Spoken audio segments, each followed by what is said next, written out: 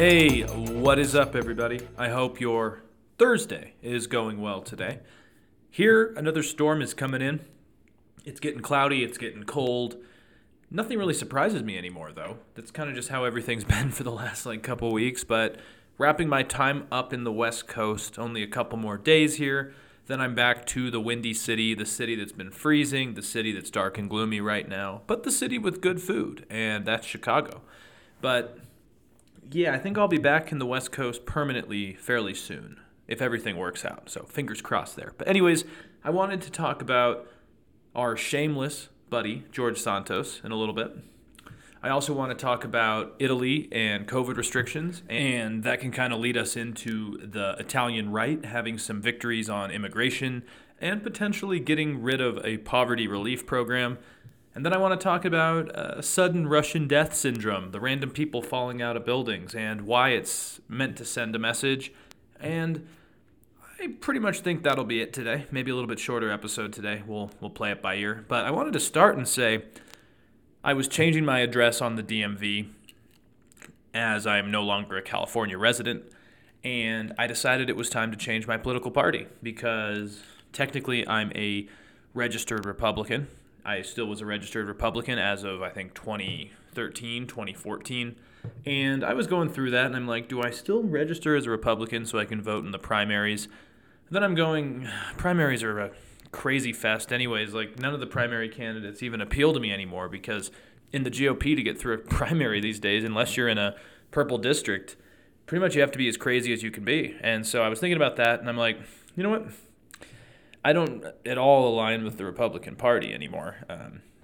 Just between the crazies and the coup stuff and the lack of morals, the cruelty, the conspiracies, and just the misunderstanding of pretty much everything in our political system right now, I decided, and also I should just add that they're not really a conservative party anymore, not really a small government party anymore. They've become kind of a more authoritarian-sided party where they really do believe in influence, government regulation, as long as it's for them, right? And so I decided there's no reason I should register for this party. So as of yesterday, I am back to being a registered libertarian. And of course, a lot of people criticize libertarianism, maybe rightfully so, but what I would probably say about it, it's less of a political stance, like being a Democrat or a Republican, being a liberal or a conservative. A libertarian is more of kind of a lifestyle and more of a value system that guides you. So you have libertarian anarchists, you have right-leaning libertarians, you even have some left-leaning libertarians like Governor Polis in Colorado. And libertarian to me is more of just a lifestyle and an ideology that kind of goes kind of along with a value system more than anything. And so while I'm not always a libertarian, I think it's what most guides my values in terms of I prefer smaller government, individual rights, leaving things alone unless you need to intervene. And to me, there are things that need to be intervened with, such as healthcare. I think Ukraine is a rightful cause. And I think a lot of people don't understand that there's quite a range of libertarians in what they believe. And so, yeah, I decided I would just go back to being that. That's what I was a long time ago. I kind of have danced all around the political spectrum, and it looks like I've kind of found myself back where I started, which is kind of ironic because you would think years of education and studying politics and a master's degree would have changed my opinions on these things, but it's kind of funny how sometimes we always end up back where we should be. So, yeah, and I think maybe it's just my nihilism towards our institutions and government and everything, but yeah, I'm definitely a libertarian, maybe a left-leaning libertarian. But it's good to be back on that side. So I just wanted to start with that before we get going. But the first thing I do want to do now is talk about our buddy George Santos. And I just want to talk about his just remarkable shamelessness. Honestly, I was telling someone earlier, I think it's kind of impressive. I keep wondering how low the guy can go, and he keeps setting a new bar, and it's just really impressive. Apparently, there's some new revelations. I actually never mentioned this one, so I'll start with the other one, which isn't really that new, but it's something that I keep forgetting to say, so apologies. He always says that some of his staff members for his company died in the Pulse nightclub shooting back in, 2016? That didn't happen. I mean, that's very troubling, I guess you could say. And the new one is that he has claimed that his mom died in 9/11. And from everything I'm seeing as of now, that is not looking to be true. And I just don't particularly know what this guy's end goal is, because he seems to just have created a person. Like, I'm curious what this guy is actually like, because practically everything's a lie. And he still seems okay with it, which is a whole other conversation to be had. But so yeah, he's pretty much created a caricature of himself, or not even a caricature, just a completely different person. And also, he looks like he might actually have some issues going ahead.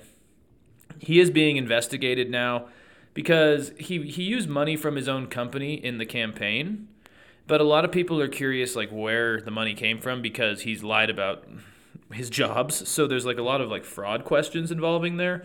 And then also there's fraud questions about him lying to voters, lying to the taxpayers, because as you know, when you're a congressman, the taxpayers have to pay your salary. And so I think there is a case of fraud that could be going forward about what is this guy doing. And now there's a whole other debate about whether anything will actually happen. But if this guy was smart, which he actually doesn't seem that smart, by the way. I've seen the interviews with him. Doesn't seem that smart.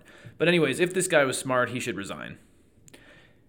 But anyways, I've also seen some interviews, and he was on Tulsi Gabbard's show, some Sky News thing where it was very soft. And he keeps just saying that, oh, I didn't lie. I just embellished my record. Kind of put some fine points on it. And I guess part of the reason why he claims to just added some shiny pieces to his record is that he claims that he worked in customer service for a long time. But he says if he put that on his resume, the woke New York Times and the woke mob would come after him because customer service isn't good enough or something. And so instead of being honest about his resume, he put Goldman Sachs. I mean, it's honestly just so insane that it's just kind of funny at this point. Like, I don't even know what else to say, but the fact that he's blaming the New York Times for writing a true article about something he actually did, it's insane. Like, he's totally gaslighting everybody, and it's actually kind of impressive how he's just doubling down on this. Like, this is definitely right out of the Trump playbook. And I mean, on a side note, I wonder if all this is going to make him kind of a celebrity with the Trumpy base. Who knows? But I really liked the Tulsi Gabbard interview he did. She was filling in for Tucker Carlson, which there's a lot of irony to that itself, just because former Democrat who claims to be enlightened now is on Tucker Carlson's show, which is one of the biggest grifts on TV. But we don't have time to get into that, because in this case, she actually did a good job of like pushing back and asking good questions. And it really showed a guy who is not only condescending, but just out of touch, clueless, and just gaslighting everybody. I mean, she, for example, asked him about why he lied on his resume, and he says that some of the things he said are up for debate. She's like, really? They don't seem that up for debate. You did one thing and said a different thing. And he then talks about how the American people wouldn't understand all the nuance on his resume. Tulsi's like, that sounds kind of condescending, sir, because, you know, a lot of people just see a guy who's lying, and he's like, well, it's above the heads of some of the people out there. It's like, honestly, maybe explaining his lies is too much for him. That's what it seems like for me, is that he can't really get around explaining these things, because this guy is just really not together by any means. So that's what I'm assuming. And then there was the part where she asked him, why did you claim to be part of the Jewish America Coalition or whatever? And he's like, oh, I never said that. Apparently he did. There's like records of him saying that. But he then went in to say he's Jew-ish, with a hyphen between Jew and ish. And it's kind of interesting because apparently he heard stories, but even his origins, like he said, I grew up culturally Jewish, but then he'd also said that he grew up culturally Catholic.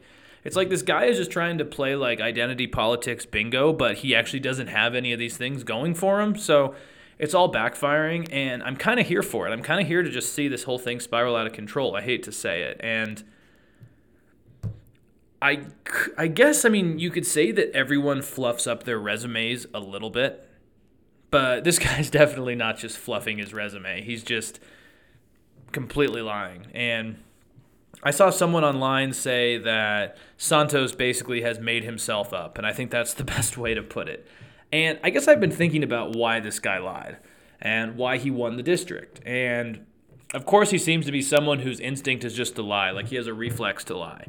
And that covers some of it, but I also think that he won in a swing district where people were kind of used to moderate candidates and they were complacent. And this you have kind of left of center voters, but you have some Republicans in there as well. And part of me thinks that he won this because of complacency, bad media coverage of it, and an unwillingness to really look into his record. But also, I think a lot of more centrist, kind of neoliberal, moderate liberals are more likely to support someone who checks off their identity politics bingo card. And I don't know if Santos kind of did this on purpose or it just happened that way, but by saying he was a working class immigrant, gay, Jewish, Brazilian, so makes him, from the Hispanic part of the world, it gets to a point where you're like, all right, dude, like you're clearly just trying to appeal to everything here. And of course he does seem to be gay, so that part does seem true, but the other stuff just seems like a fabrication. And I think he was just trying to appeal to voters that are supportive of identity politics and usually vote with someone more in that realm. And this, of course, is just my theory, but if it's true, I think his victory would just show how far our societal and political rot has gone when all these identity things are appealing to people. Because instead of, I'm a meritocracy type of guy, and I think if we had a better meritocracy, maybe you wouldn't have a guy fabricating his whole record just to appeal to a certain box. You know what I mean? And there's a good article in The Atlantic from last night, I believe it was last night, and it's called How a Perfectly Normal New York Suburb Elected a Con Man. And it's by Steve Israel, who, from my understanding, is actually a former congressman who served in that district from 2001 to 2017. And what I mean is the district that Santos just won. And in the article, Israel writes, Democratic complacency, Republican extremism, and media decline helped George Santos take over my old congressional district. And I think all of these seem to check out and make sense in a lot of our political issues. For example, Israel discusses the makeup of the district, saying that, in quotes, the district is as normal as Santos is extreme. It's a place of strip malls and nail salons, good pizza and chain restaurants, white picket fences and PTA meetings. So a pretty normal place. He continues, in quotes, in every poll, in every election I ran in, voters were left of center on social issues, right of center on taxes, and concerned about preserving their quality of life. They hovered quietly near the center, and they were more likely to watch the local news to check weather and traffic than to be glued to Fox News or MSNBC. And I think an interesting part of the article, and it kind of alludes to this, is that Israel says that a lot of these voters were apathetic, right? They're people that would rather watch the local weather and deal with the PTA meetings and just the life and maintaining the status quo. And maybe they weren't as in tune to the national dynamics or the craziness that was coming, and maybe that led to some of the stuff we're seeing here. He says that when Israel was a congressman, that he held town meetings, and usually they were empty, and no one really came to these meetings, even though his staff tried to get people out there. And it seems to me that Israel is convinced that voters were just not prepared for Santos to come along because it hadn't happened before. He writes later in the article, voter disconnection must be part of the explanation for why Santos won. Voters in New York 3 say they value integrity and honesty, and I believe they do, but they weren't on the lookout for a huckster politician. They didn't think that could happen here because it hadn't before. And I think it's also important to note that Biden won, this is where we get into the complacency part, which is also just kind of infuriating now. Biden won the district by 10 points. Close to 10 points. I think it was actually over 10 points. And I think a lot of people, a lot of strategists, a lot of people in the DNC, and a lot of people involved in the election viewed the district as a safe bet for Democrats. And I think that's kind of a story in New York in general because Republicans did pretty well in New York. And It's interesting because Zimmerman, one of the Democrats who ran against Santos, actually received some red flags when his team and Democrat strategists did research on Santos. But this is where it gets even more infuriating because apparently they thought Santos was not going to win, and I guess you would think so if you're complacent and you saw the Biden numbers. So they decided to not really dig into it and make it a story. And this is kind of, I bet they're punching themselves now about that. But anyways, there was also the failure by the media to do anything about this. As I've talked about on previous podcasts, local news and local media is just being gutted, and they just don't have the resources probably to dive into these type of stories. And so you have people that maybe see red flags not reporting anything, and the media really not having the resources to do anything. And that gets you to a point where a guy like Santos kind of slips under the rug, and clearly Democrats didn't understand that voters in New York wanted change. And you get an a-hole like this guy. And, I mean, of course you can blame Democrats, complacency, flawed candidates. But I should also note that the Republicans definitely deserve blame here because Israel writes towards the end of the article in The Atlantic, he discusses in quotes here, Republicans accepted Santos's narrative without due diligence because they prioritized extreme ideology over actual qualifications. And this is something I didn't actually know until today, but it kind of fits into this. But Santos is much more extreme than you would think because the picture he paints of a Jewish immigrant who's gay and went to Goldman Sachs and NYU and whatever else, he kind of comes off as maybe someone who's a moderate Republican. But then I looked into him. He was at the Ellipse on January 6th. He seems to be somewhat of an election denier, and he's even bragged about helping pay the legal fees of some of the insurrectionists. And this guy is quite extreme, and even though he doesn't look or sound like Marjorie Taylor Greene or Lauren Boebert, he is another repugnant radical Republican, who is part of this same squad of nutbags. And to me, he's attacking democratic norms in kind of a new and dangerous way. And the fact that he's doubling down and seems kind of smooth, albeit stupid, is interesting. And before we move on, I just have to add that there is so much just uncertainty about what will happen for him. Like I alluded to earlier, part of me worries he's going to become a celebrity because he kind of has this double down, I don't give a fuck type of attitude. But then also, the people that are running some of these investigations against him are Republicans up in New York, so that does make me feel a little bit better as well. And of course, you have Democrats that are just screaming about this. I saw on the Hill this morning, in quotes, members of the Congressional LGBTQ plus Equality Caucus are joining calls for Representative-elect George Santos to resign, demanding the newly elected congressman take accountability for misrepresenting key elements of his background. But again, like I said, these are Democrats. But good news is I did read, and I mentioned this at the top of the show a little bit, there is a federal investigation being opened into his finances.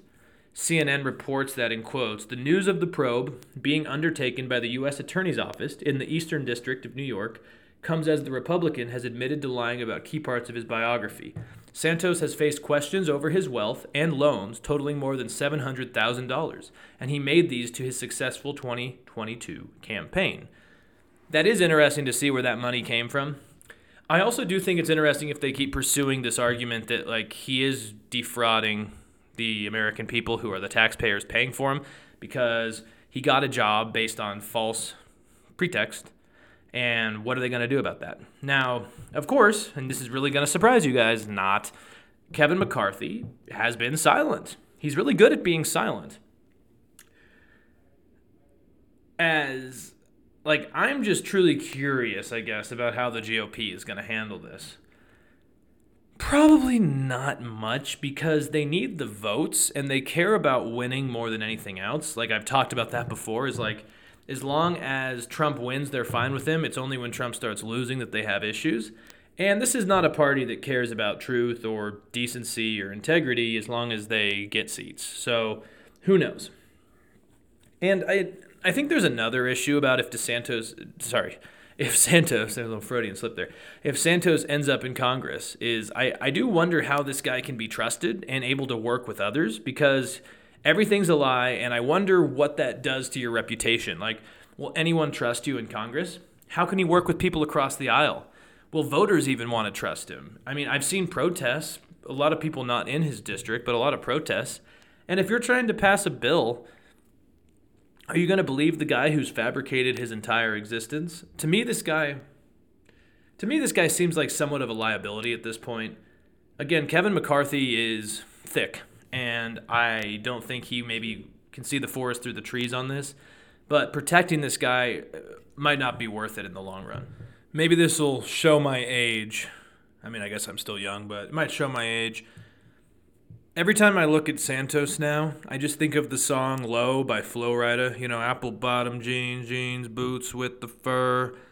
Shorty got low, low, low, low, low, low, low. He seems like he is just racing to the bottom on how low he can be. So I'm here for it. Moving on, I want to talk about Italy again for a moment. There's actually some good news, and then we'll get into the more troubling news in Italy, or at least some signs of there being potential chaos there. Yesterday, I mentioned that Italy became the first European country to introduce a mandatory virus testing for people arriving from China. Of course, there's questions about how effective this can be, because if you're asymptomatic, sometimes you get false negatives, yada, yada, yada. We're not going to get into that again, but the Italian government is urging other EU members to basically do the same, and that is not the good news, but that is what's happening. And the good news, though, is that according to Politico, there is no sign of new COVID-19 variants among the passengers arriving in Italy from China. And the Italian Prime Minister, Giorgia Meloni, said basically during a press conference in Rome that pretty much everyone that was tested only had the Omicron variant. And so that's good news, but she's calling for a huge EU-wide testing regime to guard against the threat of the virus again. And the EU is a little bit slow to do it. Now, it's actually interesting because she's a pretty far-right politician, kind of a Mussolini fan. And so if someone like her in the United States would be very against this, and it's kind of interesting that she actually is taking quite a strong stance in testing and COVID restrictions, because, as we know, the American right is pretty much in denial about it. But while it's good news that we haven't seen a variant so far, which is kind of the main thing I'm happy about to see, because I think with all the amount of cases you have in China, there's fears that would really happen. I did read, though, and this is kind of crazy, is that according to officials in Milano, nearly half of the passengers arriving from China to Milan have COVID. So first off, I would not want to be in that airport right now, which is ironic because I was actually in that airport 3 times in September. Glad I'm not there now. And I guess it makes sense because you have just the virus going rampant and people want to get out of China and see their families and travel, because they've pretty much been locked down there for over 2 years now. And it is interesting because the Italian government is calling for a COVID regime to limit spread from China. It seems like, though, the rest of the EU is hesitant. I don't know if that's because they want tourism or they just don't think it works. I'm going to guess it's a little bit of both, but it does seem like they don't really think these type of restrictions work. But The Guardian says here in quotes, officials in Berlin, Paris, and Brussels were more cautious over sounding the alarm over the latest developments in China. And I think it would be smart probably to do this, but at the same time, one could understand, because like I said at the top of this segment, testing isn't always as reliable as people hope. Maybe, though, and I think it was David Pakman on his podcast who said this, is that he said maybe this will deter people from traveling if they're sick because they don't want to go through the chaos of it. I know when I was traveling in Italy and Spain and I saw that there were testing requirements, even though they actually never tested me, it did make me go, God, if I have COVID, I got to stay home because I don't want to get somehow suspended in an airport somewhere, you know. So there's that. Maybe it's just deterrence, but it is just interesting to see that this right-leaning government is not actually in denial about this and is actually trying to do something. Like, Giorgia Meloni, the prime minister in Italy, kind of surprises me because she's not as bad as I thought she would be. I was kind of wrong at the beginning.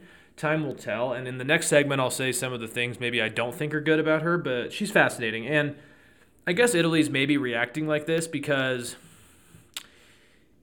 I remember when I was locked down in Spain, we pretty much followed what Italy was doing because Spain and Italy had some of the worst outbreaks at the beginning of the pandemic. And Italy had those really strict lockdowns, travel restrictions. There were talks about people, filling ice skating rinks with bodies and just people like not leaving their houses and seeing someone die in their house. I mean, it was very bad. So maybe it's the traumatized nature of the pandemic that has them reacting like this. I don't know, but still, I will just say good news that we haven't seen another variant yet because I was half expecting that to be the case. Now, moving on, I wanted to talk about some internal dynamics in Italy for a moment because I've been kind of following Giorgia Meloni's right-wing government. A lot of people said, even The Economist, who I trust, I want to read a segment here from The Economist to start. It says, her government is seriously constrained. And then, let me get it here. It says, at first glance, Italy's new government has all the requirements for a short life. The brothers, the Northern League, and Silvio Berlusconi's Forza Italia party openly disagree on a range of issues, from Russia to budgetary policy. But their coalition's outright majority is the first since Mr. Berlusconi's landslide victory in 2001. If Ms. Meloni can emulate this, then sooner or later she may feel sufficiently free of constraints to ditch her pragmatism and experiment with the kinds of policies foreshadowed in those fiery speeches. And I think this is kind of interesting because right now she is actually coming off as a pragmatic leader in some sense. Like, she's not my leader and someone I would vote for or support, but she's seeming a lot more tame than I think a lot of people were thinking. And she has had speeches where she's really sounded more like Viktor Orban in the past than a leader of a very diverse political situation.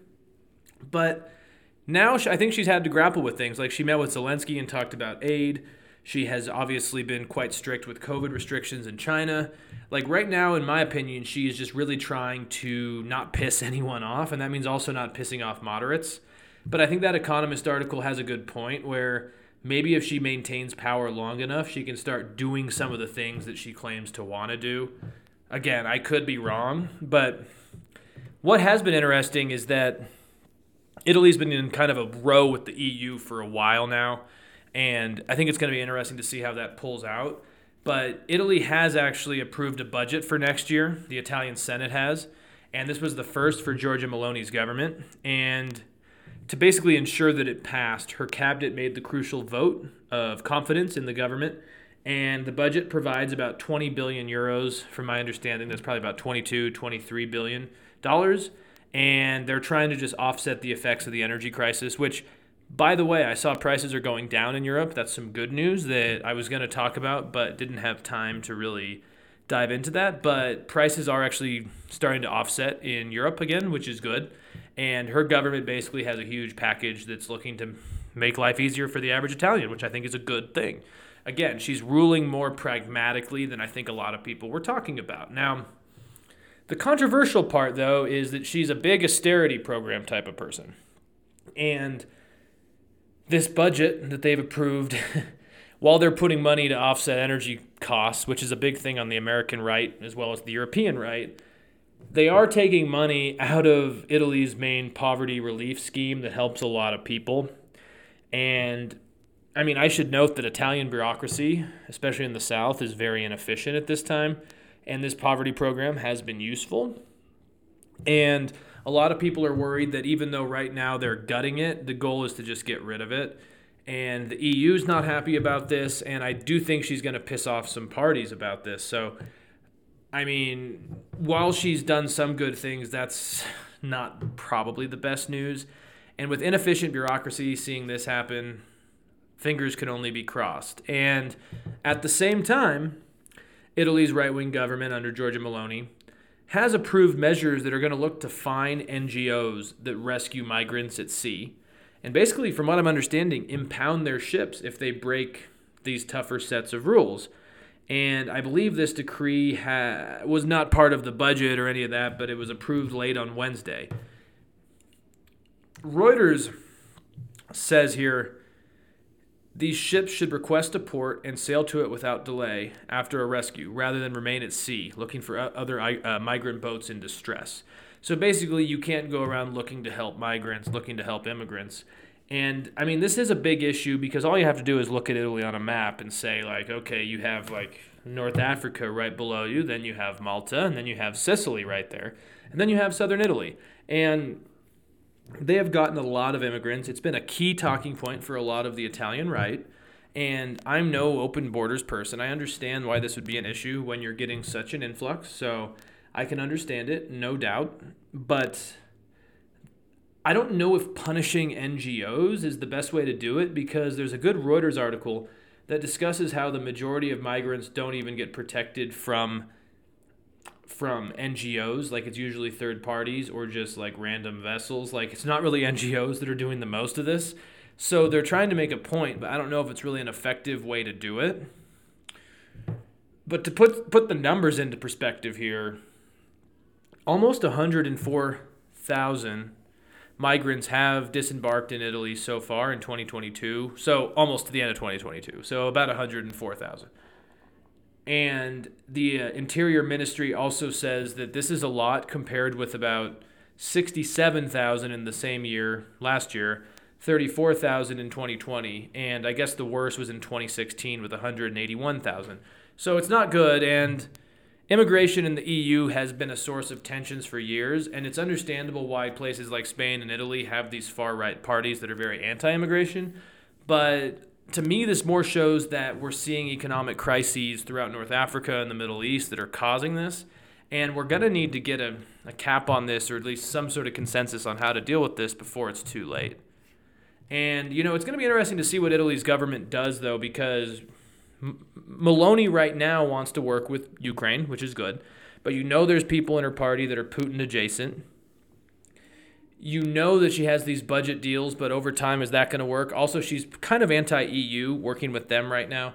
It will be interesting to see if she can survive some of this. Now, lastly, I want to move back to Russia, where I guess we've been spending a lot of time lately, which is kind of ironic because in a perfect world, I really would not want to be anywhere close to Russia right now. But I wanted to talk about this ridiculous but ever-present phenomenon in Putin's Russia. And it's something that's happened to officials and elites and powerful figures, actually. But it's happened to people that criticize Russia's vaccine, the invasion of Ukraine, Putin in general, elections, anything about the Kremlin. And what I'm talking about is basically oligarchs and Russian elites falling out of windows or leaving suicide notes after they criticize the Kremlin. And The Atlantic has a great opening to an article on this, and I'll read that out. It's from Elaine Godfrey, and she writes, "Here is a list of people you should not currently want to be. A Russian sausage tycoon, a Russian gas industry executive, the editor-in-chief of a Russian tabloid, a Russian shipyard director, the head of a Russian ski resort, a Russian aviation official, or a Russian rail magnate. Anyone answering to such a description probably ought not stand near open windows in almost any country or on almost every continent. And the reason I talk about this is because even since the COVID pandemic, when the Sputnik vaccine wasn't that great, we were hearing about Russian officials falling out of windows. And the reason I talk about this too is that a Russian sausage tycoon, which by the way, I love sausages, so poor guy, he's one of the recent guys who randomly fell out of a window. An article discusses Pavel Antov, the aforementioned sausage executive, a man who has reportedly expressed a dangerous lack of enthusiasm for Putin's war against Ukraine, was found dead at a hotel in India just 2 days after one of his Russian travel companions died at the same hotel. Convenient, by the way. The article continues. Antov was reported to have fallen to his death from a hotel window. The Meat Millionaire, which, by the way, that is a badass name. I wish I was the Meat Millionaire. But anyways, the Meat Millionaire and his also deceased friend are the most recent additions to a macabre list of people who have succumbed to sudden Russian death syndrome, a phenomenon that has claimed the lives of a flabbergastingly large amount of businessmen, bureaucrats, oligarchs, and journalists. And, of course, not everyone has died from falling. There have been suicide notes, bodies floating in rivers, and more. However, it just always happens to someone who is either not loud and proud about the regime or they fell out of favor with Putin. And, yesterday I was talking about Dmitry Medvedev and why all these Russians seem so just vocally in support of the war all of a sudden. Well, maybe it's because they don't want to fall out of a window. I don't want to fall out of a window, but, maybe that's why all of a sudden you see all these guys who are moderates being so loud and proud to Putin. And I think some people do ask, and I think they're missing the point. Some people ask why these people seem to fall out of the windows at such a high rate. They ask, doesn't it seem obvious? Like, couldn't they do something more discreet, like poisoning, or the drowning in a river? But to me, I think it's actually the obviousness of the falling out of the window is kind of the point, right? Putin wants to make it clear. He wants to send a message. Basically, he wants people to know that if you're against the regime, you fall. Like, I'm reading that book on fascism, and it was kind of the same. It's like when the fascist regime wanted to make a point, they did either public killings, some sort of public punishment, or they made it known that they were sending you to Dachau or one of these other concentration camps. And to me, it seems the same here is there's a business of assassination. It's like the purpose is to send messages to others, like we'll kill you and your family if you're disloyal. And the goal is to simply just tell someone that yes, you will fall from a window. So even though we're from the outside going, that's weird, it's to send a message to people on the inside. You saw that meat magnate, the meat millionaire die? You might be next. So a lot of fun things happening in Russia right now. Thank God that we won the lottery and are not there right now. So anyways, I want you guys to have a great rest of your Thursday. You can find me on Apple Podcasts, iTunes, Spotify, Twitter, YouTube, whatever else there is. Auf Wiedersehen. We'll see you later.